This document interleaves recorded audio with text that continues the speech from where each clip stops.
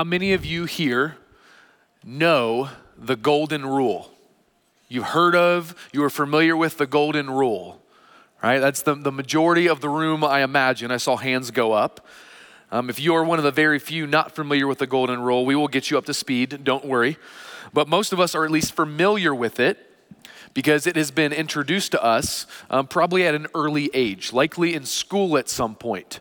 Some of you may still be regularly seeing it. Perhaps maybe your employer and your workplace might have it up on a poster of some kind, something like that.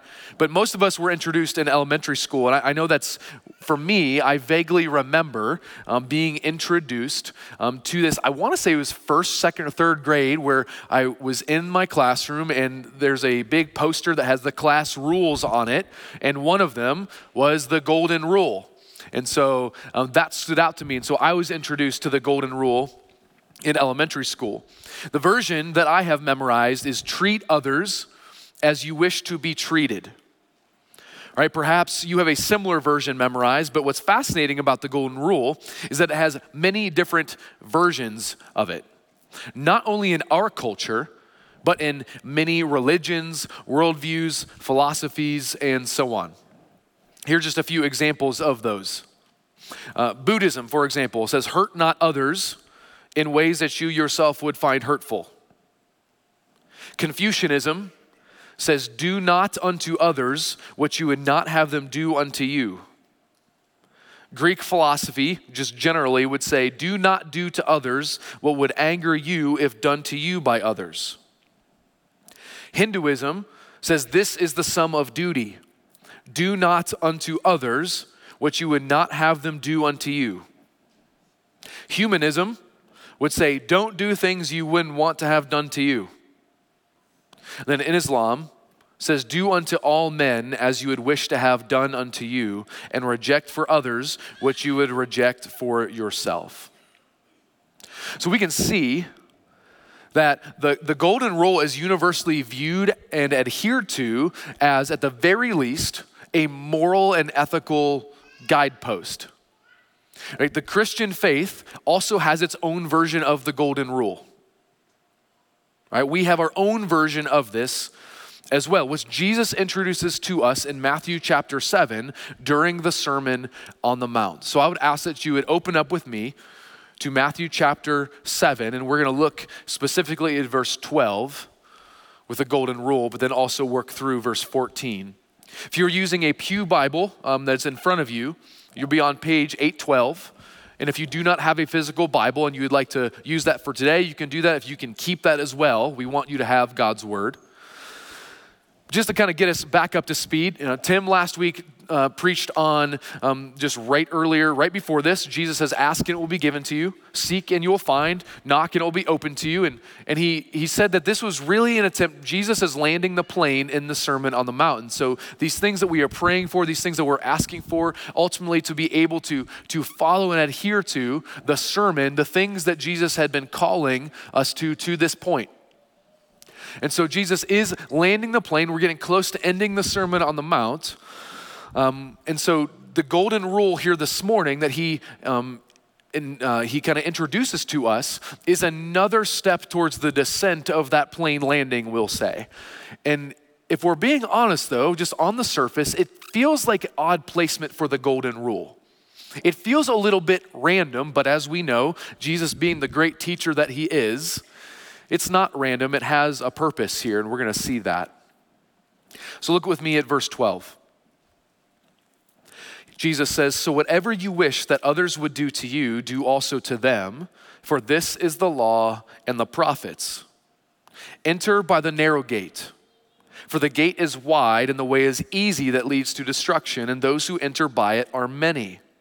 For the gate is narrow and the way is hard that leads to life, and those who find it are few.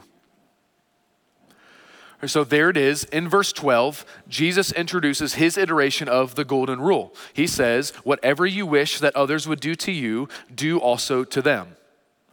Doesn't sound that much different than the others, does it? On the surface, it sounds largely the same.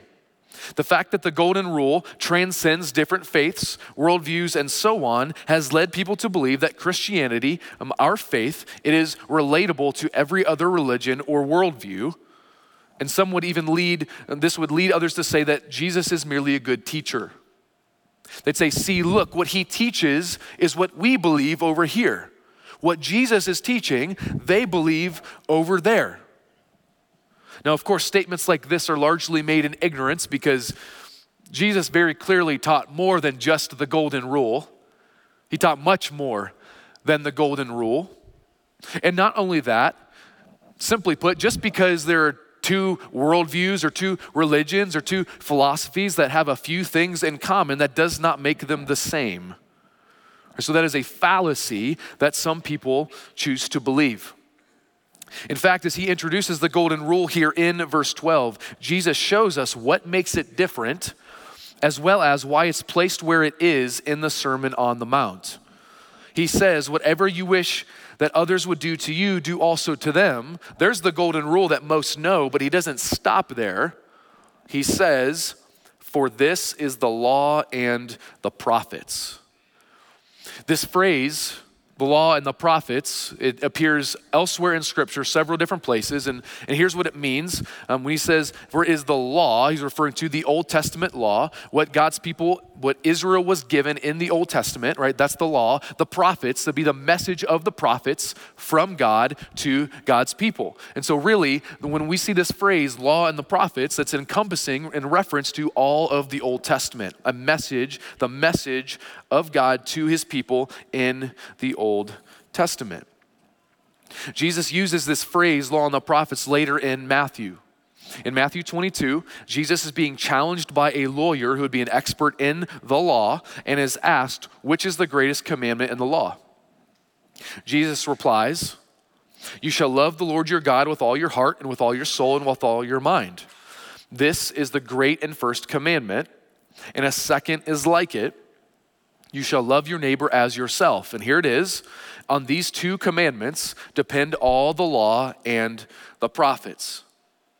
So to make this very simple, what Jesus is saying, right, here's the greatest commandment, love God with all your heart, soul, and mind, and love others. And when he says, and this is the law and the prophets, or this on these two commandments depend all the law and the prophets, he's saying a nice summary, what the law, the Old Testament law boils down to, it's love God, right, with reverence, see him as holy, and love other people. Love your neighbor as yourself. So the entirety of the Old Testament law, it's boiled down into this great commandment.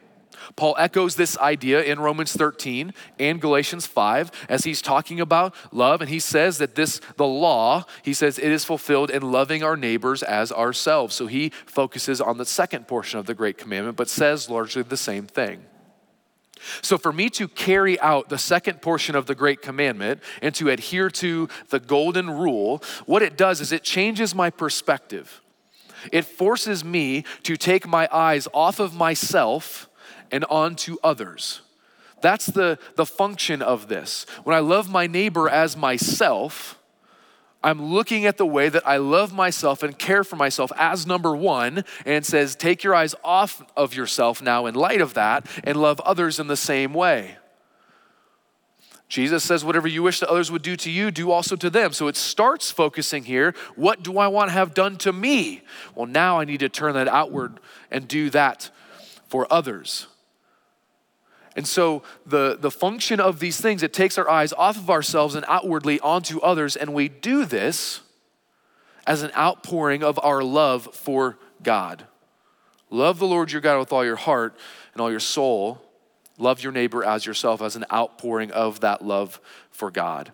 And so just as the great commandment serves as a summary of the law and of the prophets, here in Matthew chapter 7, the golden rule likewise summarizes the Sermon on the Mount. Much of what he has taught thus far in the Sermon on the Mount to this point has to do with how we relate to others, doesn't it?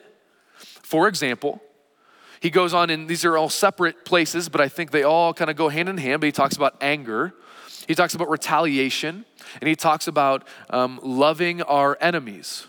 All these have to do with feelings and emotions and different things that we feel toward or have against other people.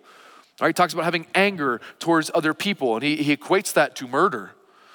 Talks about how he says, do not retaliate against other people who have wronged you. He actually says then to go above and beyond, but our tendency is to what? To take vengeance in our own hands and say, I am the one, I know the right way to go about doing this. He says, don't retaliate, go above and beyond to make up for that wrong.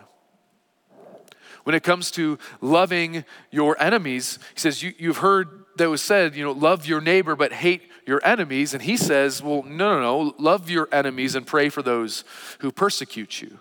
So he's flipping it on its head. And you can see how the golden rule permeates within that. Don't retaliate, go above and beyond to make up for this. Right? Don't hate your enemy, love them, pray for those who persecute you. Think about oaths. It's the idea of, when he says, let your yes be yes and your no be no. Like, simple idea. Would you want somebody to make a promise to you and then not keep it? Well, of course not. So let your yes be yes and your no be no. Have the integrity, right? What you say, mean, and mean what you say.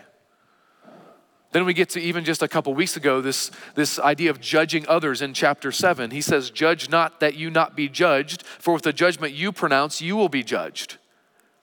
That right there screams the golden rule. Right? Whatever standard you want to be held to, you hold others to that standard, and vice versa. So we see that the golden rule largely serves as a summary of what Jesus has taught to this point. And so it's here because he's beginning to wrap up this discourse. Knowing this, we're also able to see how this version of the golden rule is vastly different than the others that we saw before and the many that we didn't. It stands distinct to all the rest. How? Because unlike the others, this is based in God's will. We know this because it's taught in his law. It's given to us in his word. This is God's revealed word, his revealed will to us. Why does that matter?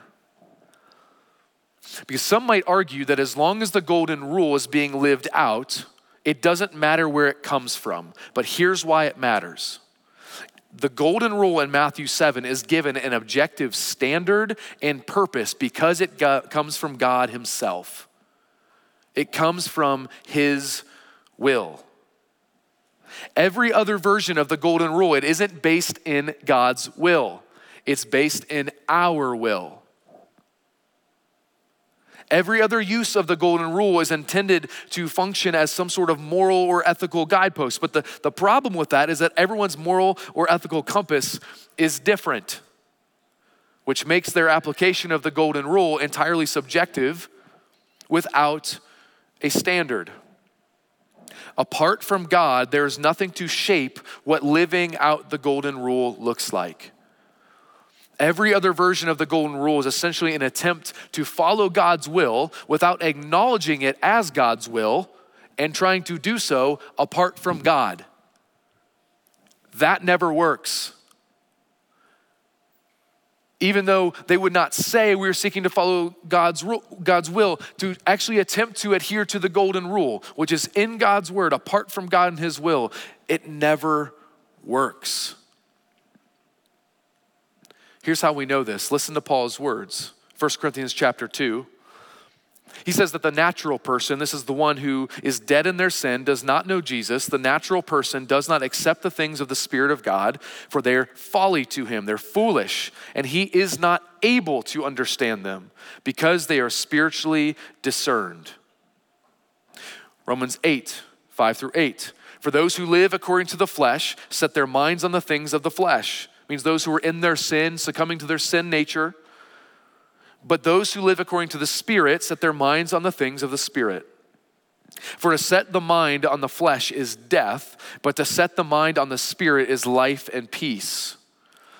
For the mind that is set on the flesh is hostile to God, for it does not submit to God's law. Indeed, it cannot. Those who are in the flesh cannot please God. The author of Hebrews, in what we know to be the faith chapter, it's Hebrews chapter 11, states very simply, without faith, it is impossible to please God. Romans 14, Paul says, whatever does not proceed from faith is sin. So in light of all this, here's a question. If a non-believer, again, someone who does not know Jesus, someone who has not trusted in and believed Jesus to cover and pay for their sin, if they are seeking to live their lives according to the golden rule, is that pleasing to God? Is it good in his eyes? No, it is not. Without faith, it is impossible to please God. Those in the flesh, those who remain in their sin, cannot please God. Now we have to acknowledge that they are doing earthly good. Someone who does not know Jesus but is seeking to follow the golden rule and do these things, yes, they are doing earthly good, no question. People are benefiting from their actions, but their love for others isn't rooted in a love for God, but actually a love for themselves. The purpose does not and cannot extend beyond themselves, which means it comes from a place of worshiping self, not worshiping God. And self-worship is never pleasing to God. But this does stir up a second question. If a follower of Jesus seeks to live out the golden rule, but does so out of obligation and not primarily from a place of loving God and loving others, is that pleasing to God? The answer is also no. When it comes to living out God's word and following Jesus, there are really two aspects of it to break this down very simply. You have the action itself, right? The thing God calls us to, being obedient to his word. You have the action itself, but then you also have the motive and the heart behind that action. What is leading me to do that action? What is leading me to follow God? What is leading me to actually do this type of thing? One without the other falls short. Both of these are necessary. And we know this because God is repeatedly rebuking Israel in the Old Testament because of this problem. Outwardly, Israel adhered to the law. They made all of the sacrifices, but they were also so steeped in idolatry and injustice. And so their hearts were far from God. And that's why the prophets repeatedly had to come to them and say, come back to the Lord. They were outwardly doing all of these things, but God, the message to them was, I do not desire your sacrifices. I desire your heart. Sacrifice without a love for me, without an intent to worship me. God doesn't want it, he says. He doesn't want it. The same problem persisted in Jesus' day with the Pharisees. They were the religious leaders of the day. They added their own laws to God's law to make themselves look righteous. And because of this, Jesus called them whitewashed tombs. What a nice compliment. All right, they look good outwardly. Right, this title, whitewashed tomb, fits it perfectly because they look good outwardly, but they were dead inside. They were more concerned with their outward appearance than they were inward transformation. They were so focused on the actions on the outside that they neglected transformation on the inside. That is the primary warning here for us this morning. Are we more concerned with following God's word to look good to others? Is our desire to put up a front, to have a good reputation? Is that our primary concern? Or perhaps is it to meet some type of standard that we have come up with? That's why we're doing all of these things. Or do we have a genuine desire to live out God's word? In this case, something like the golden rule, because of what he has done in our hearts first. Is the inward transformation that he has worked in our own lives, the reason that we are seeking to follow him and obey him? Or are we seeking to follow and obey for some other purpose? Right? Are we doing this to genuinely live out God's word because of what he has done in our hearts as an outpouring of the love that we have for him and therefore for others as well? Remember who it is that Jesus is addressing here in these crowds. You know, as we go about through the Gospels, you'll notice that there are many crowds that would gather before Jesus, and you have to imagine that there are some in the crowd who are just following him for other reasons. Very superficial purposes. Maybe it was more of a spectacle, more of a paparazzi type of feel for some, just what's gonna happen next. Maybe they're thinking that we can ride Jesus's coattails and we're gonna experience something really great if we stick around long enough. There are always a few of those, but largely those who are following Jesus are doing so because they recognize him for who he is. Jesus is talking to a crowd of people who have been following him that he would say are his disciples. Remember who he's talking to here. He's largely addressing citizens of the kingdom. The whole Sermon on the Mount is to show us, his followers, this is what the kingdom is like.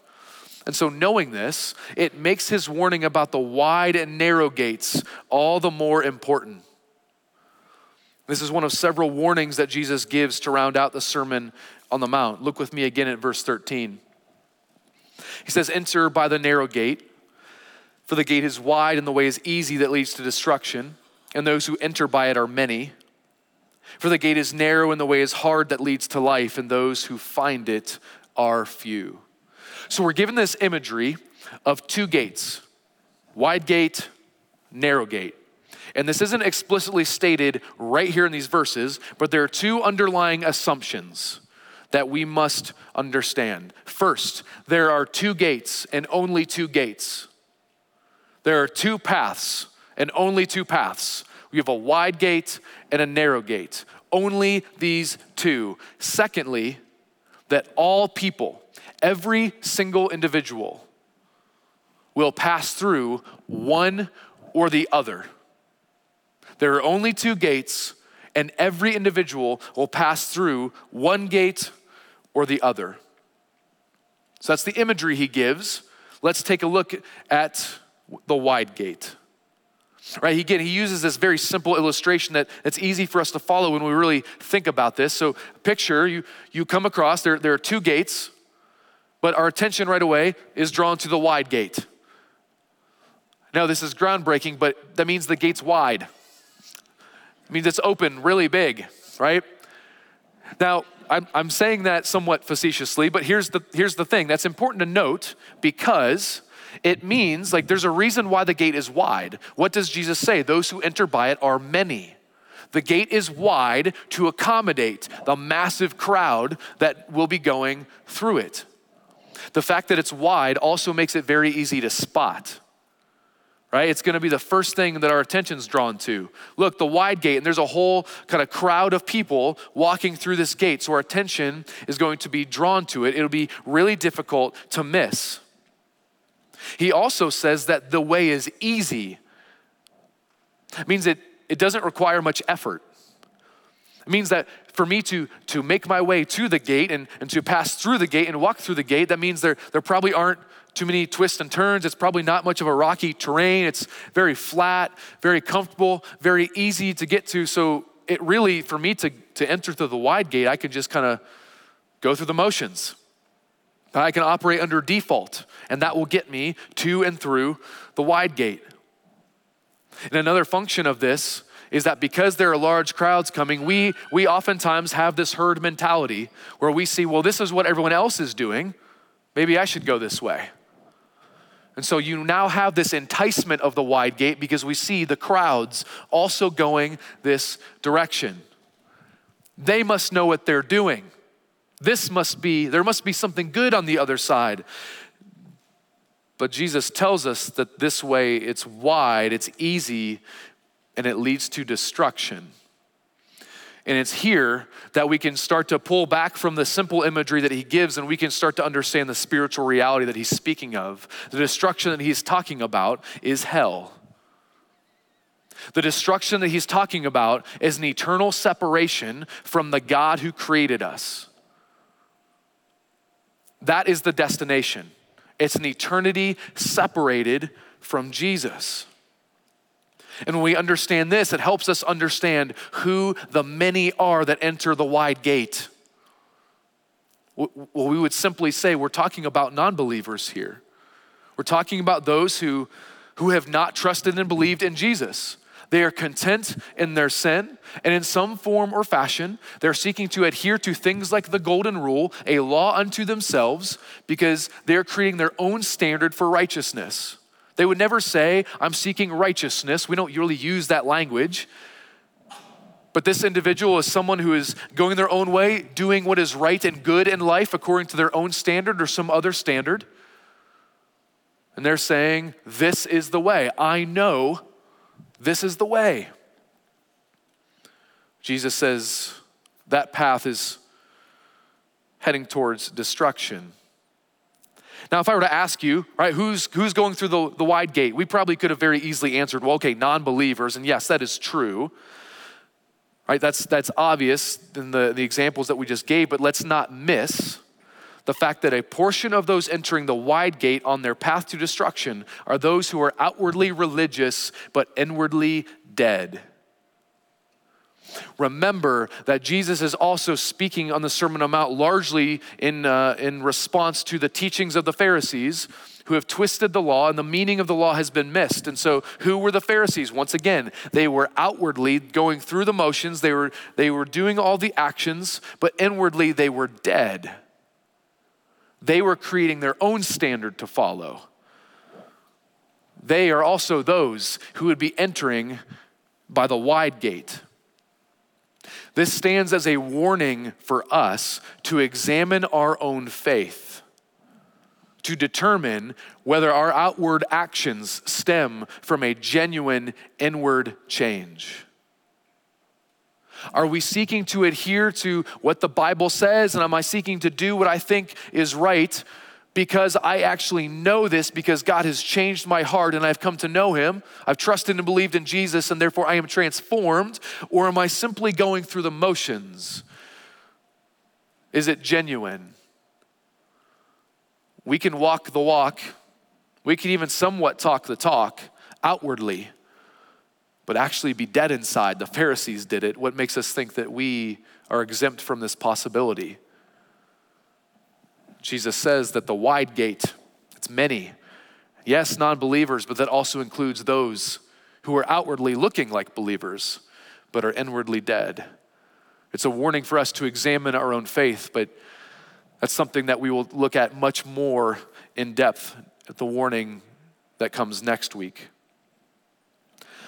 So that's the wide gate, right? It's the one that's obvious. It stands there. It's everyone is able to see the wide gate. It stands out. But Jesus, in the beginning of this verse 13, says, enter by the narrow gate. This is the gate that Jesus is calling us to. He says, enter by the narrow gate. So you can picture the narrow gate. It is next to the wide gate, but it's a little bit, again, it's harder to find. And I will tell you that it is the polar opposite of the wide gate. So let's, again, using our imagination, picture the narrow gate. I know, groundbreaking, narrow, that means it is not like the wide gate. It means it's not very big. It is narrow in nature. I'm picturing this, it's narrow almost as if you were going through like an airport or something and you're going through a turnstile somewhere. It's like, you almost have to kind of do this. Like, it's a narrow path. And the reason why it's narrow is because those who enter by it are what? Few. It doesn't need to accommodate for these large crowds, and therefore you almost have to go kind of one by one through there. That also means that it's harder to spot. The wide gate's just there. It's almost like you can't miss it, but the narrow gate, you have to find it. It's not as easy to spot. Jesus also says that it's hard, right? The wide gate's easy, but he says that the narrow gate, it's hard. That means the path there and the path through, man, it's difficult. It means that as you're walking along this path, It's not smooth. That means there might be some twists, some turns, some ups, some downs. That might potentially face more danger at times. And the very fact that it's narrow and only few are entering by it, that means that, well, it means at the very least it's not as popular, is it? Because if everyone else is moving towards the wide gate, you can almost picture, because I've done this before and I've seen this before, you almost picture everyone's going one way, but everyone starts going one way. And then maybe someone looks and sees there's another way, and you might see every once in a while someone break out of that crowd and start going this way. This way is more popular, but there are those who are breaking off and heading this direction as well. The very fact that we are told that few are entering by this tells us a little bit of where the destination is. He says that it leads to life. Entering by the narrow gate, it leads to life. And this life that he's talking about is eternal life. Again, we can zoom out of this illustration and understand the spiritual component here. The life that he's talking about is eternal life. Jesus says, John 14:6, I am the way, the truth, and the life. No one comes to the Father except through me. John 10:10 says, the thief comes to steal, kill, and what? Destroy. That sounds like the wide gate. Destruction. But I have come that they may have life and have it abundantly. That is the narrow gate. Jesus extends to us the narrow gate. He calls us to the narrow gate. And again, once again, the destination helps us understand who the few are that enter by the narrow gate. That is those of us who have been inwardly transformed by Jesus. Those of us who are genuine followers of Jesus, who have trusted and believed in him to cover our sins and pay the debt that we owed but could not pay.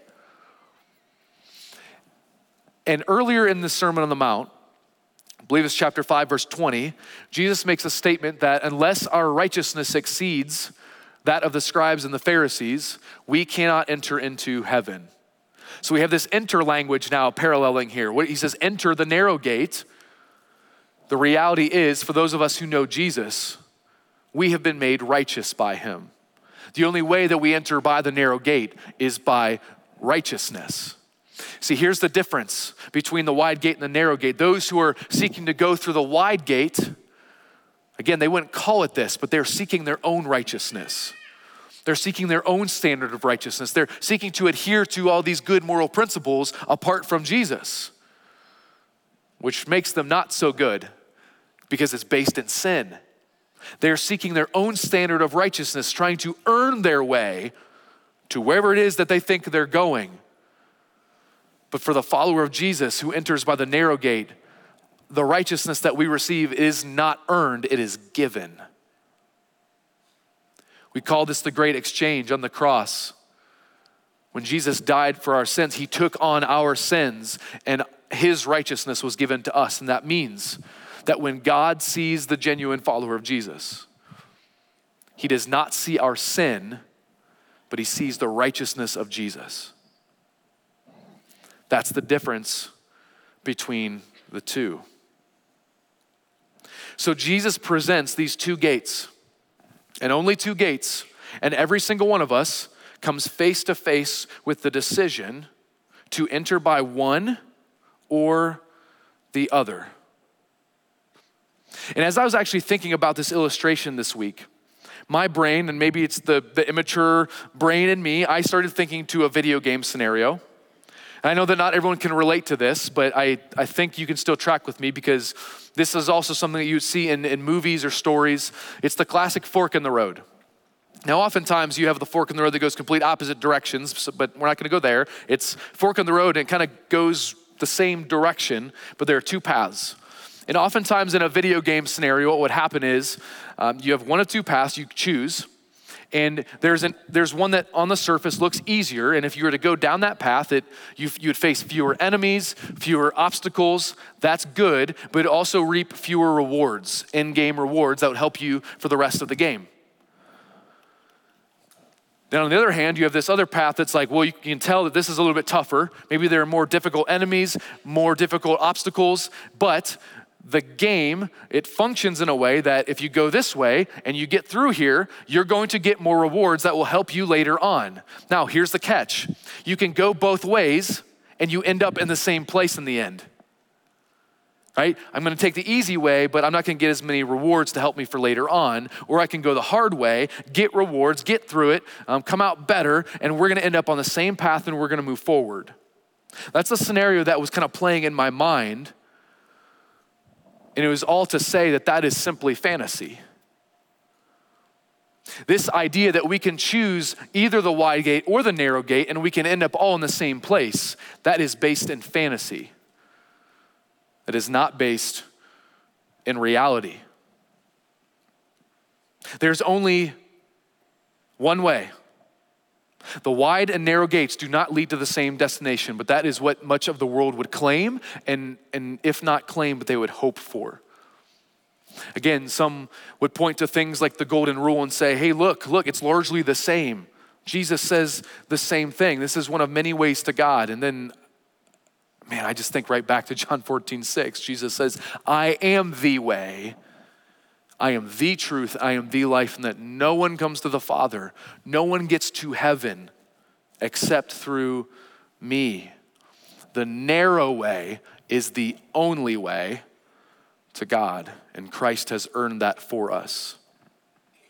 And so if you are here this morning and you do not know Jesus, I want to make it very abundantly clear on what Jesus' words mean for you. You see, in your own morals and your own desire to be perfect, in your own standard, you have set standards for yourself that you think you can adhere to things like the golden rule, for example. You can go about this life doing good things and you think that this standard is going to earn you something on behalf of God, right? It's our own standard of righteousness, and I want to tell you that it will always, always, always fall short. If we are seeking to earn anything from God, we will fall short, especially and only when it's apart from Jesus. So we can seek to do all this earthly good, but it's not stemming from a love of God. John 15:5, Jesus says that apart from me, you can do nothing. That's a blanket statement that applies especially to those who don't know Christ. Apart from him, there is no good. There's earthly good that can be done, but eternal good, there is nothing that can be done apart from him. And if this is your path, if you continue to seek this, you are going towards the wide gate. Like you are walking down with everybody else who thinks the same thing. You are marching down towards the wide gate. And Jesus says that the destination is destruction. It is eternity separated from him. And the reason why is because when we seek to earn our own righteousness, guess what? We're trusting ourselves and not Jesus to cover our sins. That will always lead towards this destruction and separation from God. But it doesn't need to end that way. Again, Jesus says in verse 13, enter by the narrow gate. If you are on a march towards the wide gate right now, you have the opportunity. You can open your eyes to the fact that, look, many in this room, we were all heading towards the wide gate at one point. But because of the righteousness of Jesus, we're able to see that there's another way. He has made a way that we don't need to follow the crowd. We don't need to follow the way that everyone else is going. We can go the narrow path. That's before you too. If that is you, if you do not know Jesus, you can go the narrow path. It's there before you. For the follower of Jesus, we're heading towards the narrow gate. We've entered to the narrow gate. Our destination, this life that he promises, that is secure. We have no fear of this eternal destruction that awaits those in the wide gate. But there's still a warning for us because the way of the wide gate is still so enticing to us. Because Jesus says that the way of the narrow gate is hard. Following Jesus is hard. Sometimes, some seasons more than others. It is difficult. And I tell you what, I know my tendencies. If it's difficult, my tendency is to not want to go do that thing. Well, what's the alternative? To take the easy way. So even for the follower of Jesus, though the narrow gate is before us and though we have this life and that is secure, it's often tempting for us, especially when things get difficult, to look over at that wide gate and say, man, it would just be so much easier if I just went this way. It'd be so much easier if I did the things that they did. If I could just go do what I want. We still, dealing with our sin nature, face the allure of sin. Jesus warns us that following him would be difficult. He says, if anyone would come after me, take up his cross and follow me. Deny himself, take up your cross and follow me. It's hard. But that life that Jesus promises is not just some far off thing in eternity. It is, but it's also for here and now. The life, the abundant life that Jesus offers, that he offers to us, we can have it right now. We can embrace it right now. And I tell you what, when we are enticed by the sin of this world and we are enticed by the way of the wide gate, we are robbing ourselves of that life and joy that Jesus has for us right here and now. So don't fall for it. Don't give in to the lie that this is better. Keep going. Embrace the life that Jesus has given us and that he has earned for us on our behalf. The way of Jesus is hard, but it's worth it. So keep going and be encouraged that we are walking that narrow path together. This isn't a solo mission. This isn't a solo path. As we are heading towards that narrow gate, we've got each other to spur us on. Let's pray. God, we are grateful that you have made a way. We are grateful that you saw us in the midst of our hopelessness and our distress that would lead us towards the wide gate. Lord, you did not leave us in our sin, but you made a way. You made the narrow gate so that we may know you. God, we don't want to take that for granted. Would you, by your Spirit, convict us of sin? Would you remind us of your word? So that when we face the inevitable temptations of this world, the temptations to go back to the way of the wide gate, to compromise what you call us to in your word, or would you convict us? Would you give us the faith? Would you give us the strength to follow you wholeheartedly when things get tough, God? God, we need you, and we do all this because we know that you are worthy. It's in Jesus' name that we pray. Amen. This has been a message from the chapel. Thanks for joining us today. For more information about the chapel or any of our campuses, including Akron, Greene, Wadsworth, Kenmore, Cuyahoga Falls, Nordonia, and Medina, please go to our website at thechapel.life.